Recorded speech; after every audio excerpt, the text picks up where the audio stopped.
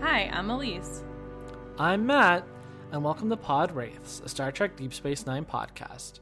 If this is your first time joining us, we're two friends watching Star Trek Deep Space Nine and sharing both our deep and irreverent thoughts on our favorite Star Trek series. This week, we're talking about Season 3, Episode 17, Visionary, teleplay by John Shirley and directed by Reza Badi'i. This episode aired on February 27th, 1995. This week on Deep Space Nine, after receiving a minor dose of radiation poisoning, O'Brien inexplicably begins experiencing a series of jumps into the near future. Meanwhile, a Romulan delegation arrives on the station, expecting an intelligence report on the Dominion. Tonight there's gonna be a time heist somewhere in this station. Sorry, I couldn't help myself. Jailbreak's been on my mind all day. I don't know why. I almost went with tonight there's going to be a podcast, but we're recording during the day, so it didn't feel right.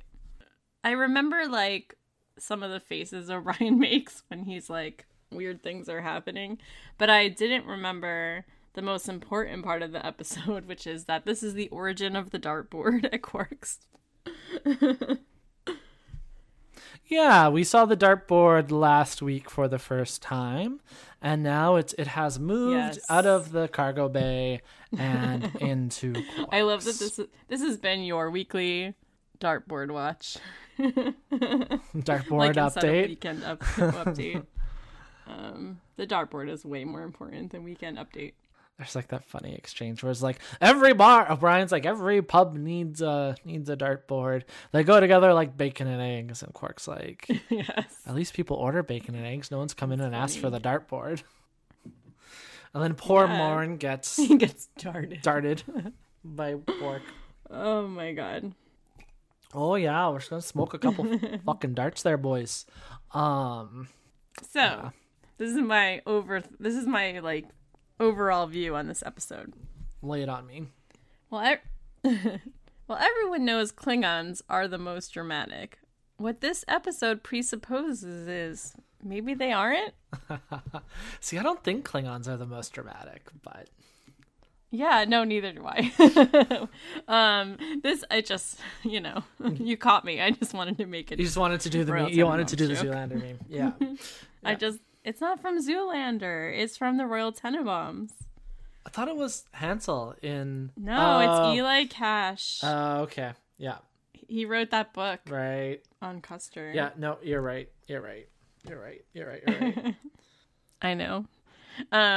This episode posed a very interesting question to me. Are the Romulans the most dramatically costumed species in Star Trek? The shoulder pads are unfucking real in this episode. Like, way more than I've ever seen, to the point where I'm chatting to you all about it right now. I mean, they're definitely up there. I think the most dramatically costume species generally is their forebears, the Vulcans, because I think Vulcans are like low-key high drama queens. Right? And when you think of the Vulcan like priests and priestesses and like, all of that side of Vulcan culture, they're into the drama, honey. They're like ga ga ga ga ga ga ga vogue kickity clickety clock. Like they're they're living. Work it. I do think that's really true, especially of like TOS era and like the movies. Because I do think we get to go to Vulcan more in that series. And I would agree that there are some wild costumes. But I still think the Romulans are like, I don't know. They're just like, it seems like it's all about taking up space. Interesting. I hated wearing shoulder pads when I was a younger person. And I had a lot of clothes that were...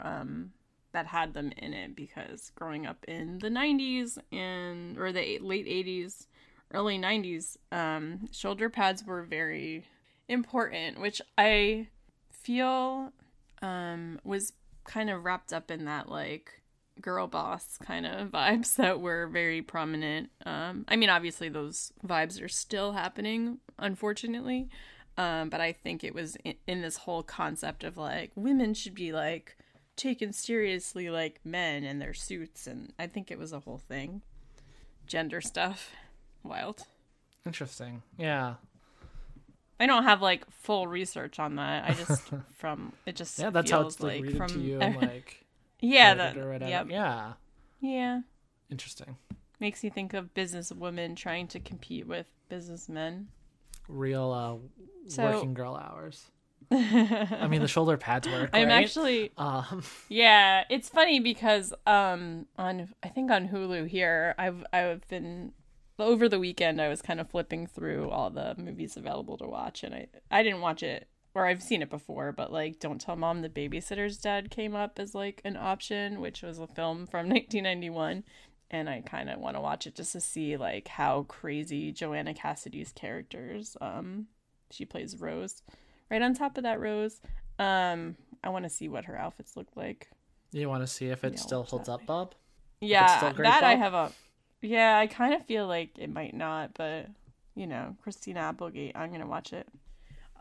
I know I'm going off on a huge tangent, but I quote that movie very regularly every time I do the dishes. There's a scene where, like, her younger brother is, like, doing the dishes finally after she's yelling at them. And he basically just throws them off the roof and, like, shoots at him with, like, I think a BB gun, but I don't remember. And then at the end is, like, the dishes are done, man. And, like, I say that every time I finish my dishes chores. Let's anyway, get dangerous. So, yes. I've officially said that more times than I should now. Darkwing Duck. So this episode is Timey-wimey. I enjoyed this episode a lot. It's fun. We get double O'Briens. Yeah, double O'Briens. He gets to watch himself die once, gets to see himself be dead a different way. And he's like, Julian, how could you let me die? Yeah, no, it's double the O'Briens, double the suffering. I don't know. There should be like in like a double mint gum commercial, but just like two O'Briens. Did you have double mint gum in Canada? I think so. Does that exist there? Yeah, I don't know. Maybe not. I don't. Yeah. I don't. I think so. I don't know. It's the first time Sorry. No, go ahead. The first time I watched this episode on Friday, not the first time, but like the first time this week, I kind of lost track of like who was the current O'Brien and who was the future or past O'Briens, but I kind of caught on the second time, but also, like, not really important until the end of the episode, I think. So there's no real A plot and B plot this week. It's one of those where there's both of, like, what you could consider the A story and the B story end up being intertwined at the end, right? So the reason that O'Brien is time skipping and he has these visions of the wormhole collapsing and the station being destroyed are directly related to the Romulan presence on the station and, you know, all of the intelligence stuff there. So I guess we'll kind of like start with the Romulans and then move over into kind of the O'Brien stuff, if that works for you, which I assume it does because that's how we've structured the notes. And we don't, this is only, I think, the second time we've seen the Romulans on DS9 after being in, the Search parts 1 and 2 at the beginning of the season. So this is definitely, in a lot of ways, a follow-up to that, right? Because again, folks will remember that the reason the Defiant has the cloaking device is it's on loan from the Romulans to share information, because the Romulans have never been into the Gamma Quadrant and have never encountered the Dominion, and you know they're trying to suss out that threat because, as Sisko outlines, Romulans like pulling the strings from behind the scenes, which, hey, yep. I totally get that desire. Maybe I'm low-key a Romulan. But I guess, Lisa, I wanted to ask you what you thought of the Romulans' approach to achieve their goals and, you know, the just wanting to go into the meetings right away and not settle in and stuff like that. Like, how did you feel about the Romulans in this episode? Well, I did feel very... those people are very different from me. Because personally, I'd want to take a shower. I'd want to visit Quarks, have some dinner, you know. before getting into the business. But they are just get to the point. And I think that we've seen the Romulans in TNG and TOS. I just feel like they're constantly trying to solidify how different they are from humans. So the fact that like I'd want to relax first, and they're like, no, let's get to this. And you find out throughout their whole plot line that they're extremely serious about finding this information. They do think the Dominion is a huge threat. They're trying to see even, the Starfleet personal logs of people. I mean, Cisco doesn't let them, but like they clearly don't believe in any sort of privacy, which is very interesting to me. Yeah, like, I don't know if it's necessarily like not believing in privacy completely. Maybe not respecting other people's privacy, right? Because like the Romulans really like to like accurate. hold things close, like hold their cards close to the chest, right? And I think it's just maybe not so much not having privacy, but like not respecting boundaries when it comes to their goals and aims about, getting that kind of intelligence and getting what they feel they're owed by loaning Starfleet the cloaking device for the Defiant, right? Right. They're all very much, let's get down to business to defeat the Dominion. It seems to me like it might have just been easier for the Romulans to like do their own thing. Not give the cloaking device to the Defiant and just, deal with the Gamma Quadrant on their own. And I feel like obviously we would not have had this episode. But that is, I'm not saying we should not have had this episode or anything. Yeah. Like a lot of the things that happen feel like they're just to serve the plot. Like they, you know what I mean? Yeah. I think which is not something I have a problem with at all. Like it's fine. They told a fun story.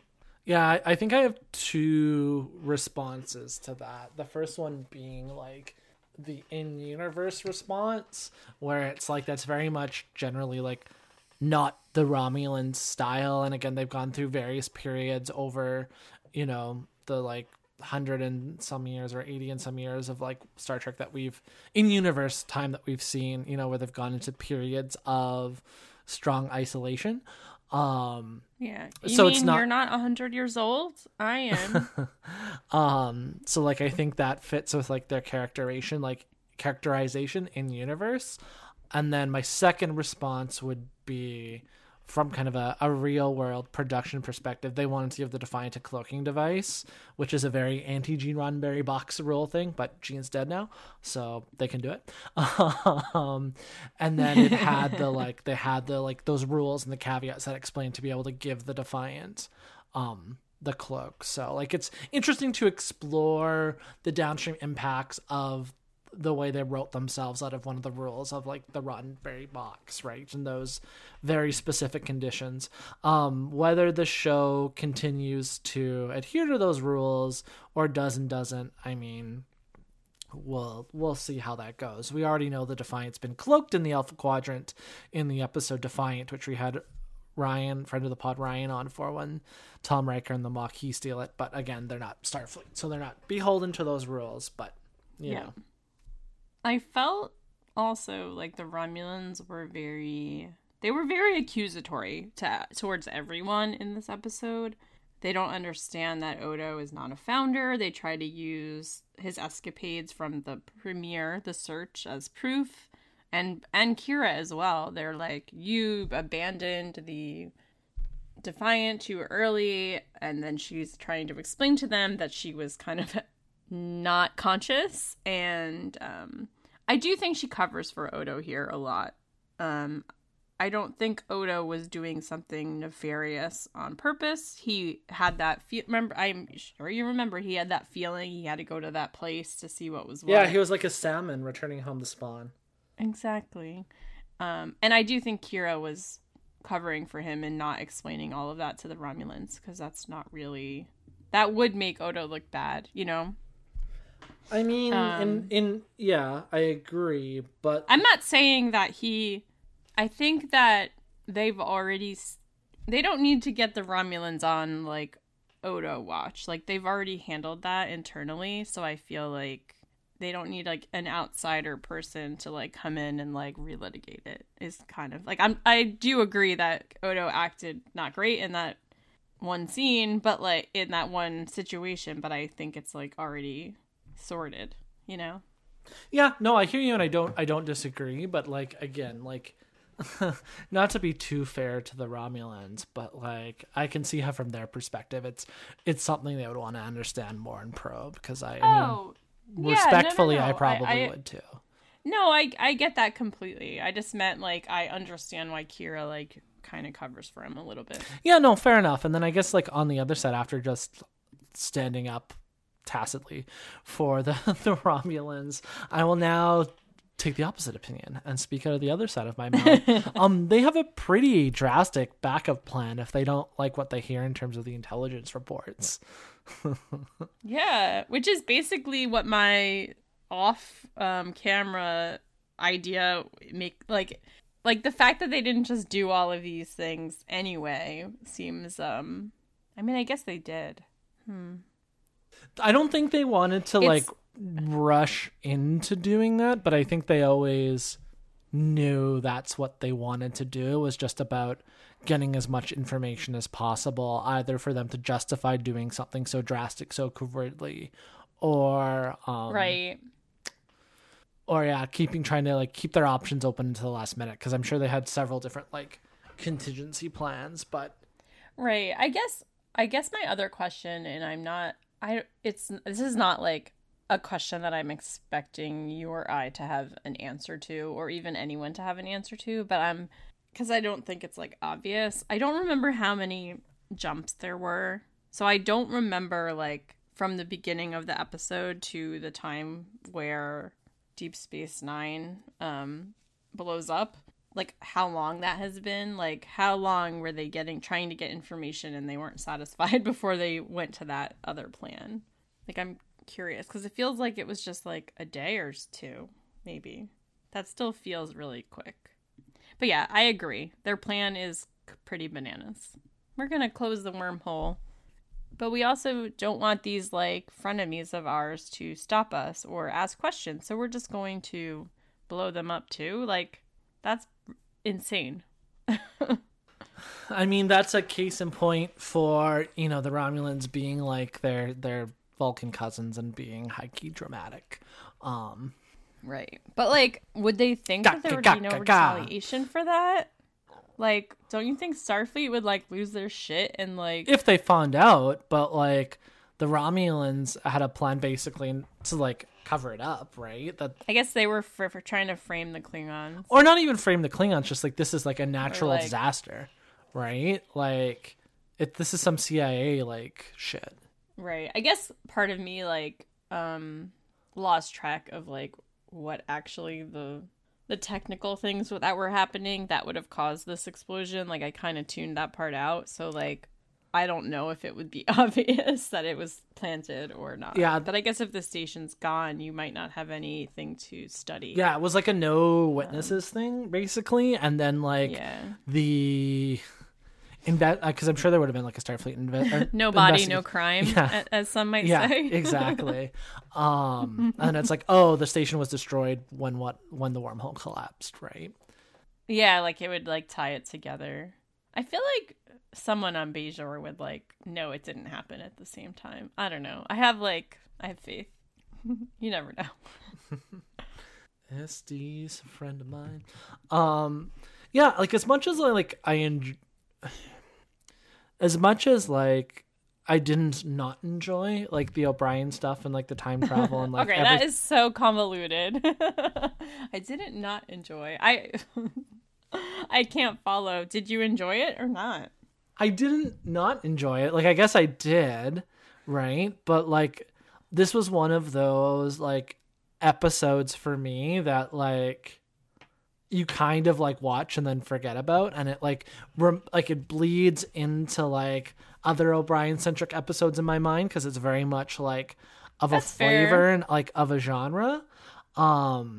Yeah. So I didn't not like I it. mean- I just like Yeah. part of me, just based on how I'm wired, it's like there's this cool like episode of The Americans but Star Trek in here, between like the Romulan machinations, the Klingon spy ring that comes in that's like undercover and like, you know, investigating the Romulans and is on this like secret mission that gets uncovered that's happening. It's a bit of a red herring in terms of the O'Brien mystery and storyline, but like they like think that they might be responsible because of that one part that was like Klingon-ish or something. Yeah. And then that wasn't actually what was happening. Yeah, but I remember like watching this episode and going, oh, these are the most boring ass like generic Klingons ever. It's like there's nothing to them, just like stock Klingon. And because I'd forgotten about the spy ring part. Like I remembered all the Romulan stuff, but I forgot about the whole like they're actually like, you know, the James Bonds of the Klingon Empire or like the Jason Bournes or the, you know, Ethan Hunts or whatever. And I'm like, did they say what their agency was called? No, I just think it just the answer directly to like either the High Council or the Chancellor Gowron. Yeah. I want them to have like a name though, like a named group that like no one's supposed to know it exists, like IMF or something, like in Mission Impossible. Dude. Isn't that what it is? Yeah, the international. They're the Impossible Mission Force. Funny. Yes. Which is funny because at my job I like deal with a company that's called IMF, so it's really just funny that military contractor. Every day I laugh at this. They're a trucking company. It's just really funny. Yeah, the Klingon spies were cool. I just feel like I want to give them a title, like, so that I can refer to them as something, but maybe I'll do some research to see if that was ever hypothesized. And then the next thing we're going to do is I'm going to hire someone to make a score for the Klingon spies with all this money that I have. Just because Mission Impossible and Bourne and James Bond all have, like, theme songs. That was the connection in my brain. I mean, what would the Jason Bourne theme song? Would it be the Moby song that plays at the end of the movies? Oh, then maybe Jason Bourne doesn't have a theme song. I don't know. I've only seen like a few of, like one or two of those. I haven't seen the like fifth one, the one where Matt Damon comes back. I recently earlier this year, like in anticipation of Andor coming out, I revisited the first three, and then I watched the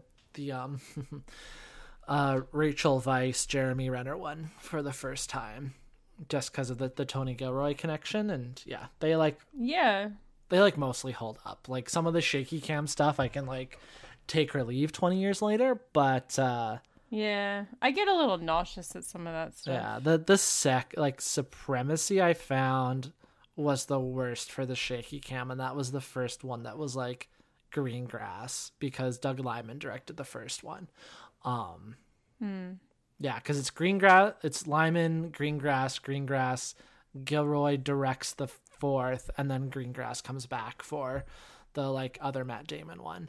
I feel like maybe I did see that one that you didn't see, because was there like a memory situation? I guess they all have memory things. I honestly don't remember even what the premise of these movies are. I mean, definitely worth, I think, like, if you can watch it in the right, like, circumstances, as not to, like, you know, give yourself vertigo or whatever. They're definitely, I think, still worth checking out. And, like, especially in light of, you know, I know you're not as hot on Andor as, like, some folks are, but what Andor does really well on Disney Plus is kind of the banality of like evil and like, you know, the bureaucracy of fascism.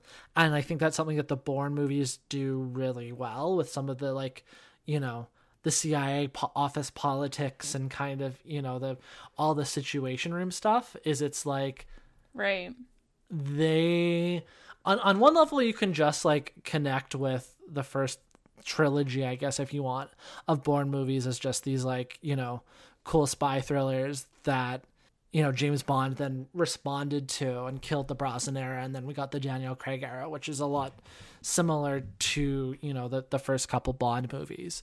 But I think the main difference between the first three, I guess, or four Bourne movies, specifically the ones I've seen, versus something like Mission Impossible or James Bond, is they know the CIA is evil. Right. And it's like, it's, I get you. Yeah. And like, you don't like, I it's feel like there and you can engage with them on like the surface level, but like when you don't, they know, like Tony Gilroy knows the CIA is evil. So I got you. I do think that I probably watched some of these right before I joined Letterboxd, so I went to go look to see, and I didn't have any reviews, so I guess I do have to revisit it because everything I watched before Letterboxd doesn't exist. It doesn't count. Yeah, well, that was like when I was rewatching them, and again, sorry, Melissa, you might, I don't know, you can at your discretion cut this out or not, or trim it down. But there was like, I think I saw the first three, but like I remembered bits and pieces of the third, but like not the whole thing. So like it's like, well, shit, it's been 20 years. Do I log this as a rewatch? Do I not? Yeah. Like, what do I do? Right? For sure, I get it. Letterboxd problems. The amount of time I spend on that app is getting more and more ridiculous. I'm like on there more than Instagram now. Anyway, so are we ready to discuss our boy and his radiation poisoning, which I would argue is not minor? Yes, let's. So O'Brien keeps having these temporary let me rephrase that. So O'Brien keeps jumping into the future to see what is going to happen, and then he comes back to reality, back to life, and then collapses. I guess it's too much for him. And you hinted on this earlier, that you have certain memories of the O'Brien suffering episodes and them going a certain way. And I felt very similar because in my mind, an O'Brien suffering episode also includes everyone kind of like either gaslighting him or like really not knowing what's going on. Yeah. And this episode had a little bit of that at the beginning, but then everyone kind of just like, okay, this is really happening. Like Quark sees the other O'Brien. So like the fact that another person saw that this is happening, they realized it was more than just like visions. And I do think that my thoughts on it are based on that one O'Brien episode where he was like the robot droid infiltrator thing. So like everyone was gaslighting him because he was the bad guy, and he didn't even know that until the end. Yeah, he didn't even know that. So like I get a little stressed out at like I recently watched the movie Gaslight, and it was traumatizing, and I loved it, don't get me wrong. And my girl Angela Lansbury was 18 in it. It was her first role. Love her to death. But like honestly, there's nothing more traumatizing to me than like seeing someone be like told that what they feel is real is not real. Like that is very scary to me. So I was very happy and thankful that this episode did not continue that in that vein, because that would have made it extremely stressful for me. I did have a really funny conversation with my friend AJ while we were watching this episode, because Quark sees that other O'Brien and is like, oh, you have more important things to worry about than my holosuite or whatever. And it led me, I was trying to rectify this with what we know about Quark, and I just didn't believe that he would care enough, or he would like let O'Brien figure his own shit out before getting his moneymaker fixed. And I think so I decided my headcanon is that Quark knows O'Brien's gonna prioritize his duplicate anyway, so he just goes along with it and is like, oh, you have more important things to do. It doesn't make any sense, but in my mind, I was like, Quark would still want his ship fixed immediately. Yeah, I mean, it's also like probably like disconcerting too, because like Quark's like, wait, how does this affect my ability for profit or whatever, right? So. Yeah. You go. There's a lot of, I think, professionalism among the main staff in this episode. Like, even, you know, Jadzia's like, oh, we're gonna get to the bottom of this, and then like later O'Brien, I think, is talking to Miles. No, he's talking to himself. No, Miles is talking to... I mean, that does happen in this episode. Fair.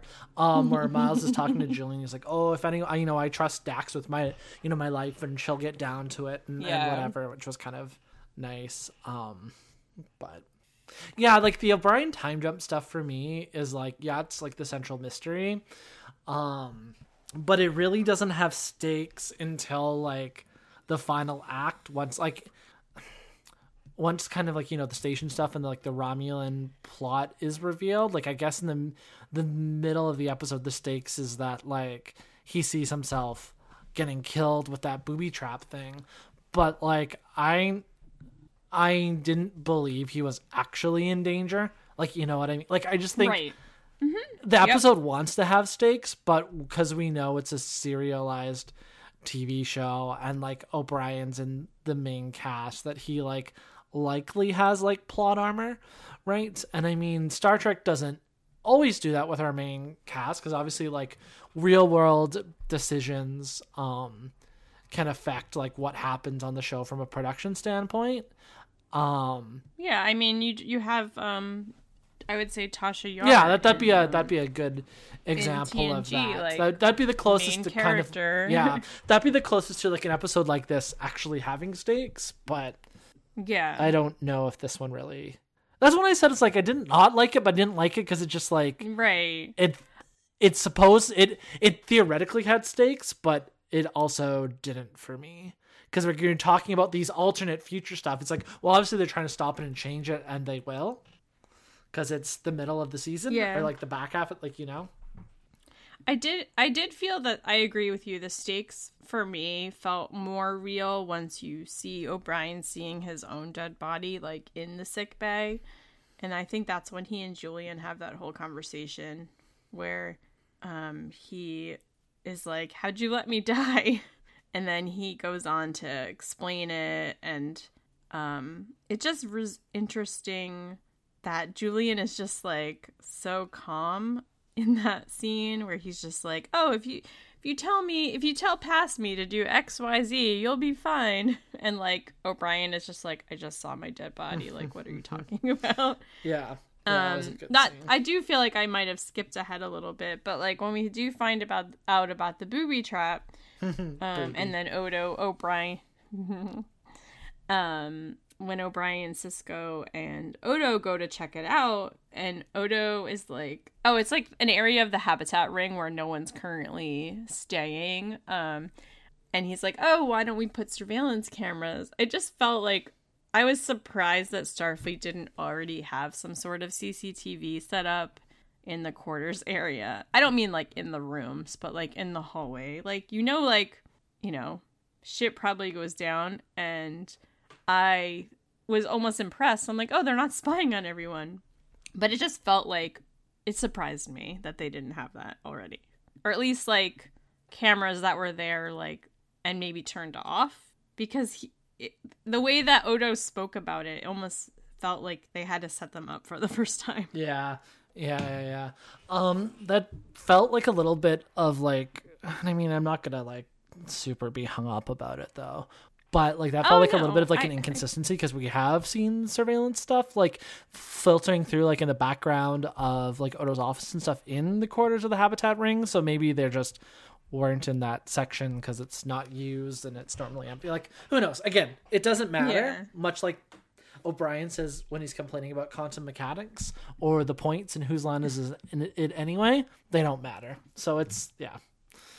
No, I know. It just amused. I just pointed totally it fair, out totally it fair. Amused me. But because you pointed it out, I was like, I feel like that's not, it's a weird inconsistency. But anyways, yeah, I'm not bothered by it if it's just kind of a quick laugh.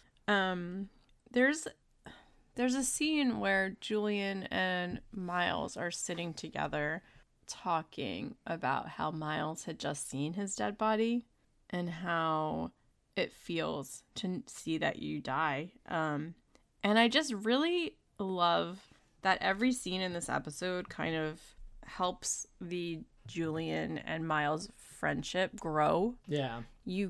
I really got the impression that they have serious conversations together and talk about real feelings and emotions and things that are important in their lives and things that they don't like in their lives. And it just felt like a real friendship to me. And just the fact that we got this like quick scene, like O'Brien has always been shown as one of those characters that doesn't really show his feelings a lot. You see it often when he is interacting with Keiko, that like she'll be all emotion and he's like, and that's part of that is the problems that with the writing of Keiko. But it just like he's like traditional dude that like doesn't get sad and blah blah. You know, they do try to put that on him a lot. So I really enjoyed that they did not do that for this episode, and we got to see that it really affected him. And then he talked to his best friend about it. It just made me feel good. The way that they handled fixing everything in this episode felt very much like Avengers Endgame to me. Julian like hands O'Brien that like basically a higher armband version of like the wristbands that Tony Stark. They even kind of look everyone. like they're similar shape, hey? I know. They really were. It just went up higher on your arm, and I was like, I didn't realize it till the second watching, and I was like, oh, this is a time heist, and especially because the point of that wrist thing or armband was to change how far into the future you go. So the fact that it was happening before, you know, you can do it. So it reminded me of how they were testing the quantum realm at the end of Ant-Man and the Wasp. And then, you know, Tony makes the wristband that makes it so you can like pinpoint an exact location of where you want to go in the future or past or whatever it was. So it just really felt there were a lot of connections between that little bit and Endgame for me. Listeners should note that I have seen Avengers Endgame 11 times, and I know that this is deranged. I've only seen it once. At least I haven't seen it since I know. I don't know why I'm so obsessed with it. It just makes me feel good.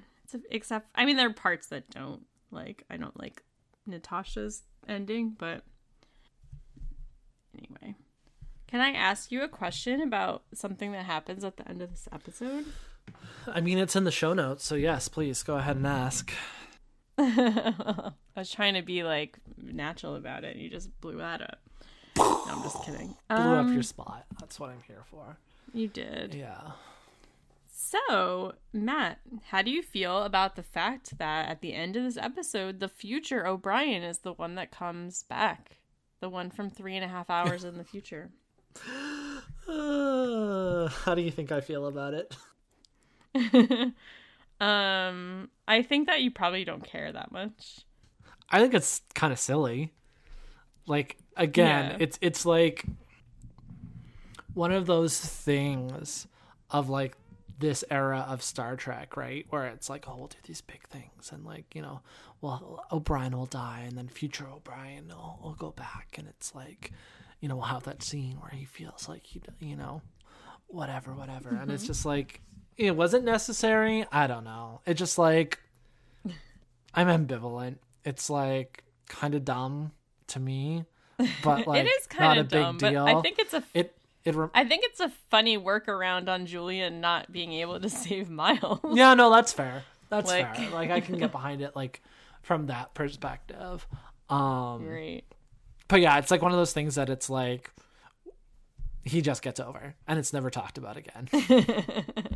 Once he catches up, you know, he wakes up the next morning, and you know, it's all new to him, and he just has a good night's sleep, and he's over it. Probably has a week or two of like jet lag. That's about it. You know how we all feel like shit after the time change for like a week? I don't know. Maybe not all of us, but the time change fucks me up every time for like a whole week. So it's probably that is how he felt. Well, and it reminded me too, I think, I can't remember if it's a first season or a second season episode of Voyager. I think it might be a first season one. So it would have been airing at around the same time. where there's a mirror like Voyager, some weird like sci-fi singularity mumbo jumbo kind of like this, and there get to be two Harry Kims, and like main Harry Kim dies, but copy Harry Kim like joins the show, and then it's like never talked about again.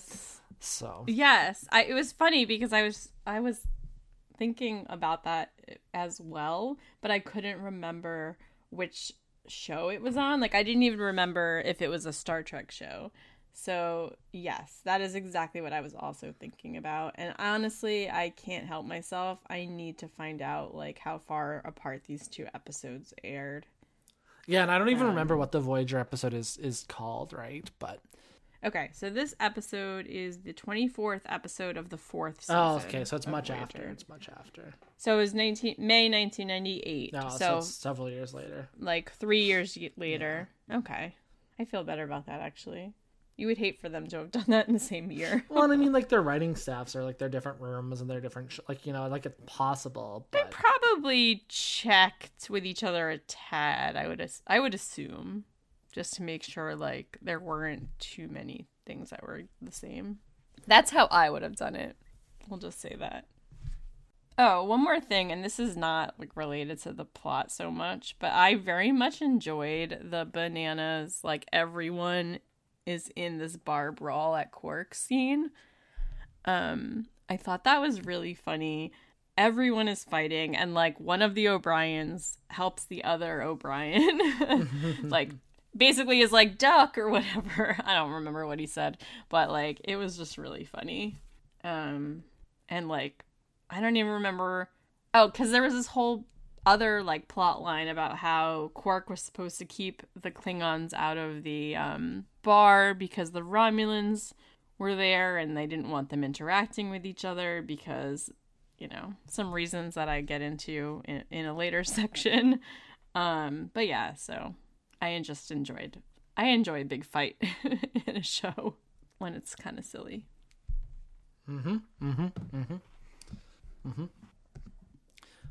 Well, Elise, I don't know about you, but we've been recording for a bit, and I've been drinking my coffee, and I'm feeling a little dehydrated, so I think I need an Altair Water Thirst Quencher. So are you thirsting for anyone this week? I have been sipping on my Diet Coke throughout this episode, so I am not actually thirsting over anyone. Fair enough. But I will say that kind of on the opposite end...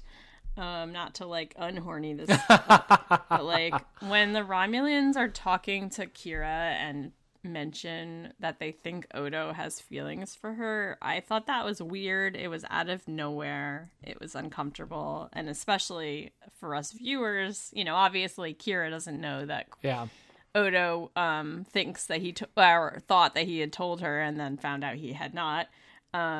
It just felt like I just hated this. Like, I didn't think any of these lines needed to... And I'm not, like, against them being together if that's what both of them want. Like, obviously, Kira's pretty oblivious in that regard, I would say.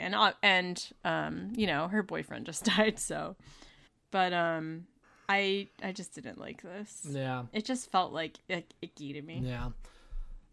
What about you? Somewhat related, unrelated. Like, again, it's more of, like, a competency... sort of like professional sort of competency thirst, professional thirst. At one point, Miles is in the infirmary and Kira goes in because she's basically there to find Sisko and like talk to Sisko about whatever work thing.